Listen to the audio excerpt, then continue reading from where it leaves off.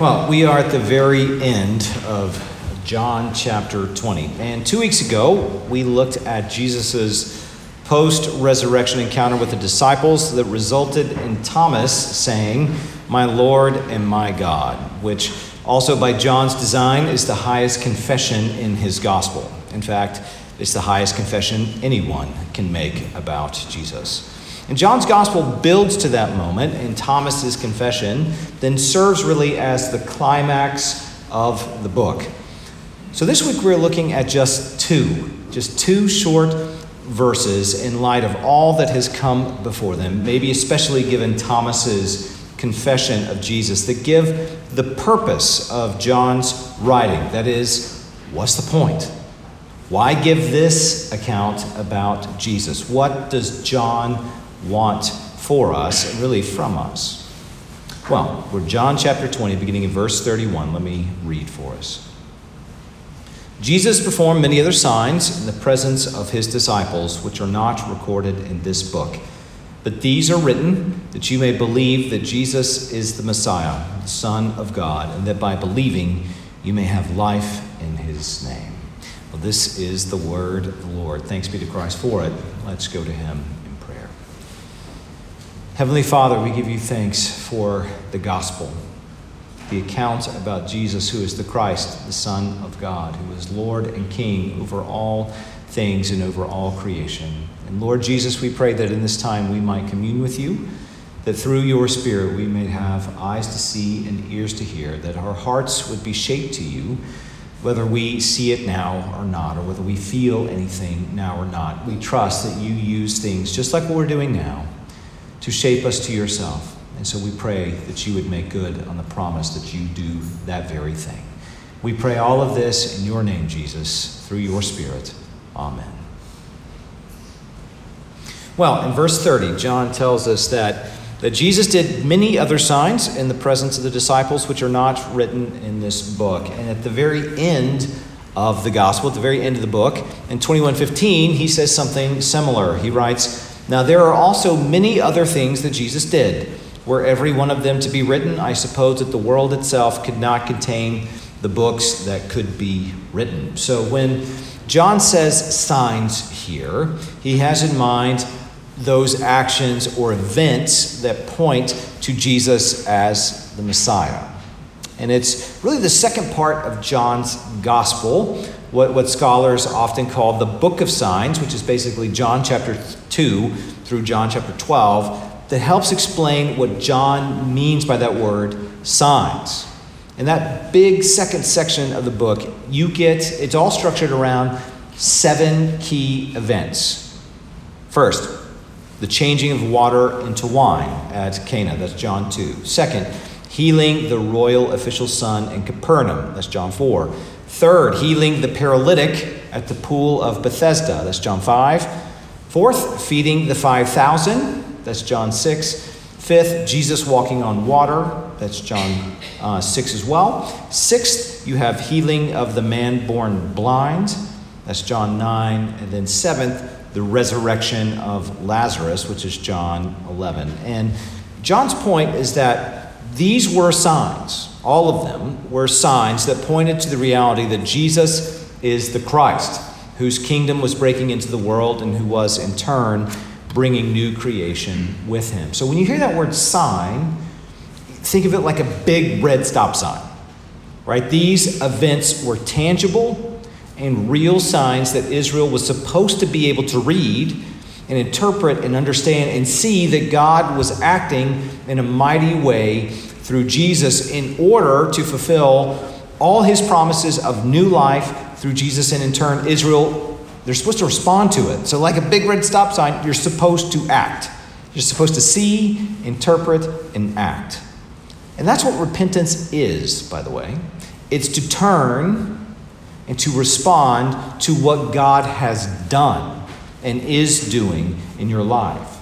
So John is purposeful. He's intentional in crafting his account of Jesus' ministry with 7 signs, like the 7 days of creation, that build and build to Lazarus' resurrection, which of course is the ultimate hope for us. Resurrection, you see, is not merely life after death. That's the way a lot of Christians think about it, that you just die and go to heaven. No, it's life together in communion with God in a redeemed and glorified world. It's why all the miracles in the Gospels entail restoration and redemption of the body, as well as the soul and the mind and the heart. And they all include, in one form or fashion, the forgiveness of sins. All those things go together. It's also why, for example, humans can't help but dream of utopia. Either like how some of the major religions, say Hinduism or Buddhism, dream of a disembodied heaven away from the earth where we just escape this world, or like with modern secular ideologies that dream of making heaven on earth in our own image. That's heavy in America right now. The Bible's hope is very different. It's very different. God comes to the world. We don't go to him. God comes to the world, and he redeems this world and our place in it with him. Otherwise, when Jesus says, "Blessed are the meek, for they shall inherit the earth," how can that in any sense be a good thing? The blessing assumes both a resurrected humanity, every last bit of you, and a redeemed and glorified creation for us to live in together with God. It's really, the hope is Eden 2.0, and you see that clearly pictured in Revelation 21 and 22. So John's account builds through these 7 signs. Again, like the 7 days of creation. Then he changes gears with the upper room discourse, which finds its climax with Jesus' death and resurrection, which is the implied 8th sign, and Thomas's confession, "My Lord and my God," which is the exact right response to Jesus. So John's point is that he could have written a whole lot more. He could have written a whole lot more, certainly more than 7 signs. There were many other things, many other miracles, many other events that Jesus performs and the disciples witnessed. And not just the disciples, that were proof that he is the Christ, the Son of the living God. And John intentionally crafted his gospel around 7 events that's supposed to get your attention, giving us a theological account of Jesus' life so that we could clearly see the meaning of those events. Now, some of the other gospels highlight the same or similar events. Some highlight different ones altogether. So, for example, John does not include the Sermon on the Mount, and that's a huge, important teaching. He doesn't include the Sermon on the Mount, but none of the other Gospels include the wedding at Cana. Luke includes both the Sermon on the Mount and the Sermon on the Plains, which are 2 similar teaching events that happened at 2 different places at 2 different times, whereas Matthew only includes the Sermon on the Mount. And what a lot of Christians are unaware of is that Jesus taught a whole lot more than what you see in the Gospels. 3 years worth of ministry and teaching. So chances are he preached hundreds of times sermons just like the Sermon on the Mount or the Sermon on the Plains. Each gospel you see is a unique, historical, and true account of Jesus' life, even as they each highlight different things about the same Lord Jesus Christ. With each author in turn, they each make decisions about what to include or not include as part of their each individual account. And that's not weird or unusual. Historians do that all the time. I mean, think about it. We do this every single time we recount a story. Nobody wants to hear a story where we go minute by minute of the event. No, we recount the highlights or the important points for understanding the meaning of what happened. And it makes sense. Jesus was far more complex than any one account can say about him. And even then, no account can capture everything, let alone 4 accounts capture everything. It's too big. It's too big.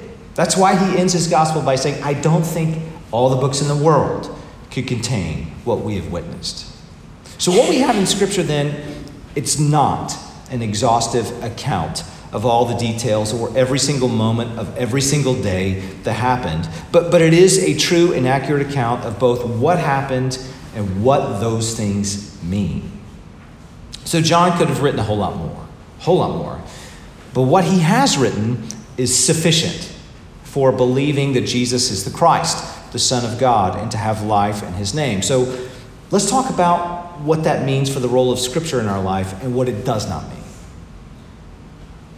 So what it means is that these texts, and we commonly call them Scripture or the Bible, and the Bible just comes from the word biblos, which just means the book. These are divinely inspired texts through which the Spirit speaks, and they are enough to bring a person to faith and repentance and in turn radically change his or her life.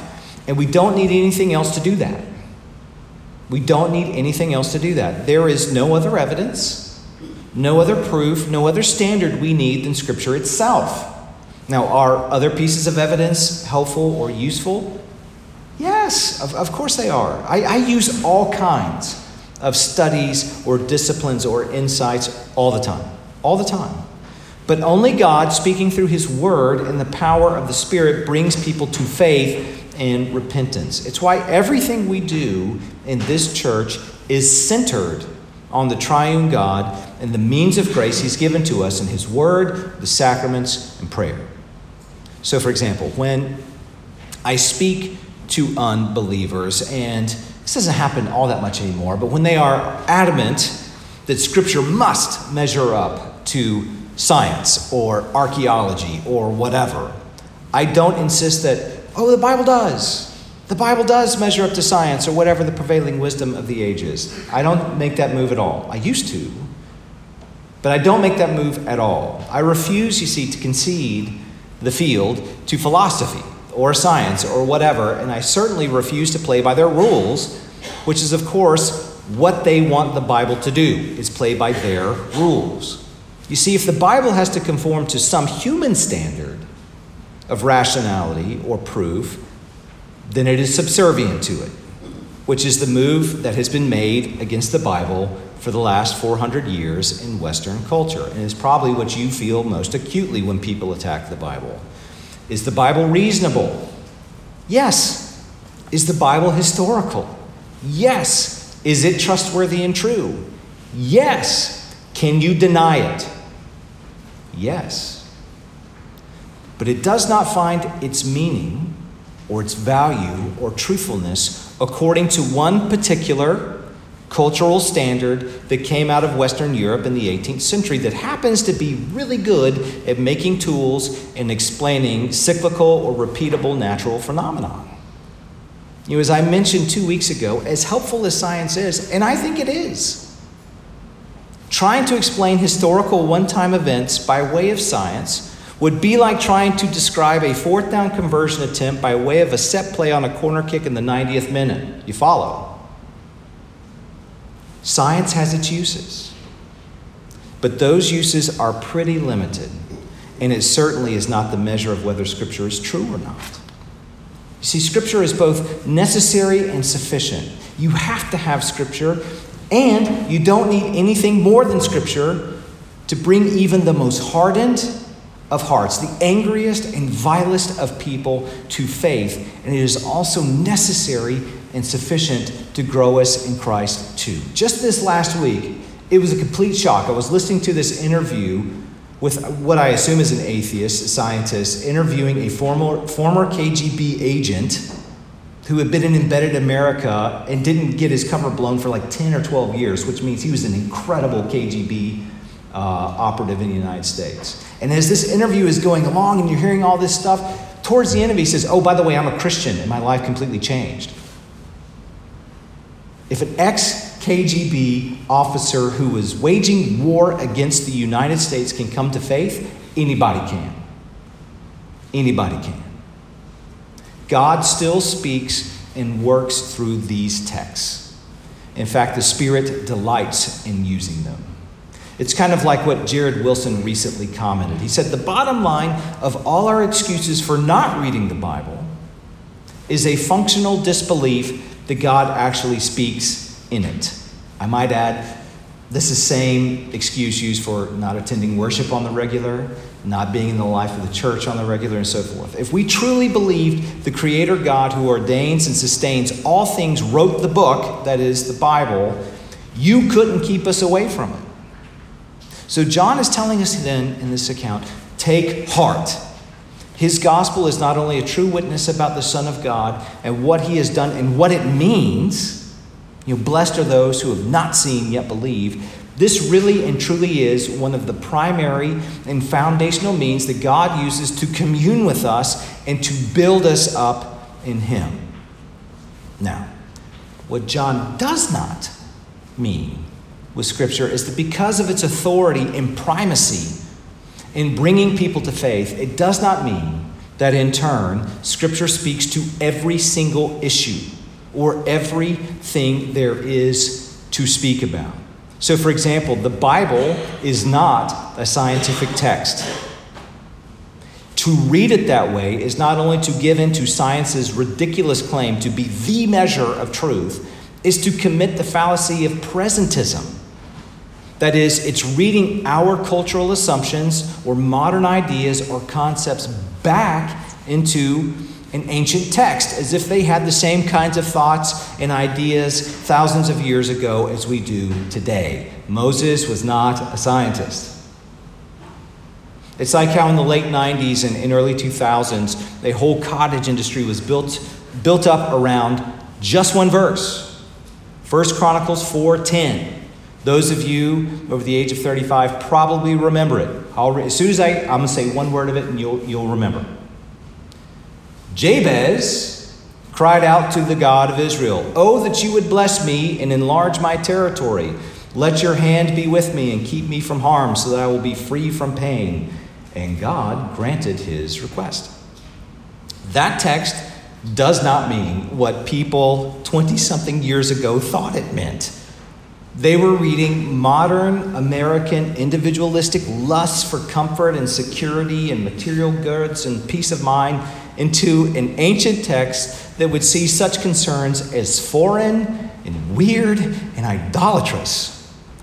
So the Bible is not a scientific text any more than it teaches modern ideologies or modern politics or anything other than what it teaches. So you won't find capitalism or communism or wokeism or Christian nationalism or any other modern ism in it. Even so, does it have something to say to us as Christians and how we approach things like science or wealth or politics? Yes. So, for example, one of the criticisms that comes up about the New Testament is that it did not address issues of abortion in the ancient world. It was pretty common in major cities, for example, for unwanted children to basically be left at the garbage dump. And so they were either left to die, or often, if you were a female, you were probably taken into slavery. Why doesn't the Bible address that? That's the criticism. What you see happening is, no, the Bible does not directly address that particular issue. But what you see Christians doing very early on is taking what the Bible teaches and applying it. And guess what they started doing? They started showing up at garbage dumps and saying, "I will take this child." That's what's in view. So does the Bible directly address things like science or wealth or politics? No, but does it have things to say about how we do? Yes. So think about it this way. A whole lot of bad science could have been avoided if scientists began with the confession, in the beginning, God created the heavens and the earth. So Scripture does not give instructions on how to do long division or how to set up for a fourth down conversion with short yardage. But it does give the foundational assumptions about God, the world, and our place in it, and how he wants us to live in light of him, which does tell us what kind of scientist or athlete or politician God would have us to be. So Scripture is both necessary and sufficient for faith and repentance. And John says that it's not mere belief in itself. It's not mere intellectual recognition that there is a God or there's an afterlife or whatever counts as religious in America today. So just like believing there's a moon is good, but doesn't really change much about your life, so merely believing in the existence of Jesus or intellectually assenting to the truthfulness of his claims don't get you very much. They don't get you very much. So, for example, I believed in the truthfulness of the claim, cigarettes are bad for your health as a smoker. It is very easy to believe something is true and not act on it. I do it all the time. John's point is that if you claim, as Thomas rightly did, that Jesus is Lord and God, that confession has real consequences for every aspect of your life. So, for example, I recently finished watching season 1 of the Apple TV show Severance. And I'm not going to do any spoiler alerts. I can't actually describe the show succinctly without giving away every conceit. But I can tell you about one character and one scene. The guy's name is Dylan. And when we first meet Dylan, he is completely invested in his work and has made work his whole world. And he's a pretty cynical guy. He's pretty fearful, feels often threatened by outsiders, particularly people outside his department. But in an unexpected moment, Dylan finds out he has a son. And he had no idea he had a son. And what's more, the son knows him and loves him. Now, he could have just as easily thought, cool, I got a son. And then just kept on living in the same way. But he doesn't.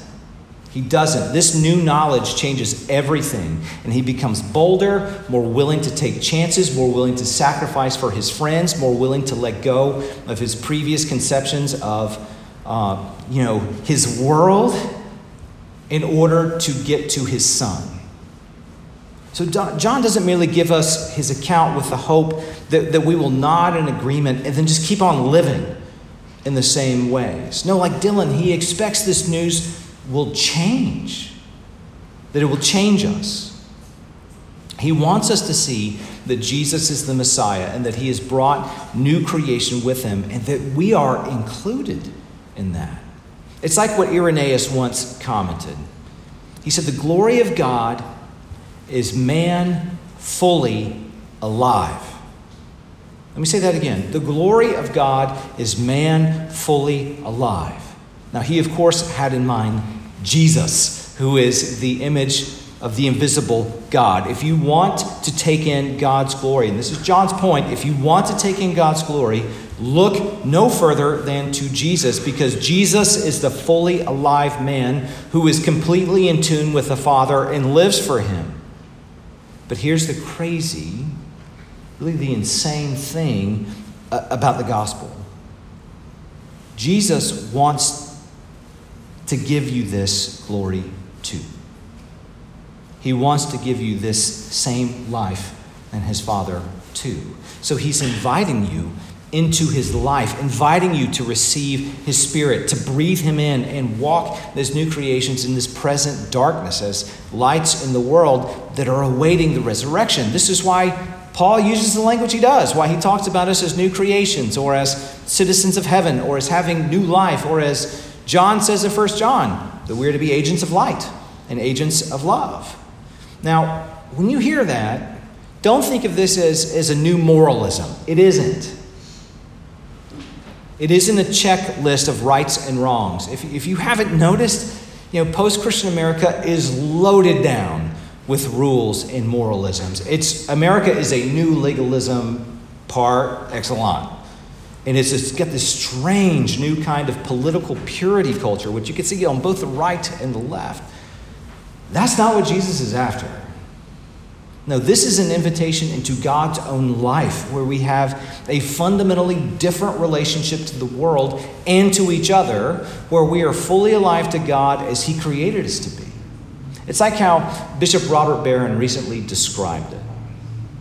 He said, close to where he lives in Santa Barbara, there's a stretch of beach where people are allowed to bring their pets. And so it's pretty common to see owners with their dogs throwing tennis balls out into the surf, and the dogs just in sheer delight chasing the ball and bringing it back to their owners, and they do this over and over again. That dog is alive in the world. It loves the beach and the surf. It doesn't want to be anywhere else or to be anything else. And what gives it joy, where it feels the greatest pleasure is with its owner. It's not merely being in the world, it's being in the world engaged with this activity with his owner. And what really makes his tail wag, what he delights in, is obeying his owner and following him wherever he leads. It's one of the most annoying things about my dog I have. I go outside and he follows me everywhere. Everywhere I go, he's there. That says more about my heart probably than anything else. But that he wants to be where his master is, I think is very instructive. And it's not the mere obedience in itself that gives him pleasure. It's the owner. It's the owner. He wants to serve his owner because he knows the owner loves him and he loves his owner, and the owner in turn is giving him something to do that actually hits at everything the dog was created to do and be. How much more so the Creator God who made us in his image, who delights in us and pursued us through death itself. Now, we are obviously far more complicated than a dog, but you get the picture. This is why the Shorter Catechism begins with, what is the chief end of man? To glorify God and enjoy him forever. See, Jesus is the glory of God as the fully alive man. He is the true Adam whose heart is fully set on God, and he loves, I want you to think about this, he loves to pursue his Father's will. Just go read through the Gospels, and he says it over and over again. I'm here to do my Father's will. I love my Father. I can't wait to do it. And he has in turn restored us to this same life, and he's freely given it to us. Now, if the picture of a dog enjoying a game of fetch with his owner is an unappealing picture, if the idea of life with God and serving him sounds a little distasteful, if you're thinking maybe it's better to rule in hell than be a servant in heaven, or maybe you're thinking, I'd rather be the one throwing the ball and God go chase it, I totally understand where you're coming from. Totally understand. That lie comes straight from the pit of hell, from Satan himself, and I struggle with it every single day. There's not a day in which I'm not tempted to pursue my own glory and do whatever I think will give me joy. And that's what most Americans are trying to do, including many Christians. And last I checked, as a culture, we don't seem very joyful. No, the very opposite of that is true. Ironically, even as dogs have an all-time high approval rating, we look at a dog's life and say, that looks awful. Think about that. Most Americans love dogs, even as the idea of loving like a dog sounds insulting and ridiculous.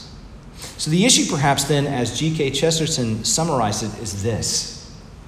The Christian ideal has not been tried and found wanting. It has been found difficult and left untried. See, it's difficult to look past the lie. It's difficult to deny yourself. It's difficult to be defined by this God, but he has promised to make us fully alive humans, united to his Son through the power of the Spirit, and he is unbelievably patient with us in bringing us to that fully alive life. There can be real joy in this life. As hard as this life is, there can be real joy, but it's found in him. Let me pray for us. Heavenly Father, you're so good, and your steadfast love endures forever. Thank you for your patience. Thank you for the obedience of Christ, who did it completely out of love, and who has in turn given us freely this life that we might commune with you through him in the Spirit. May you continue to work this in us, we pray. We pray this all in Jesus' name. Amen.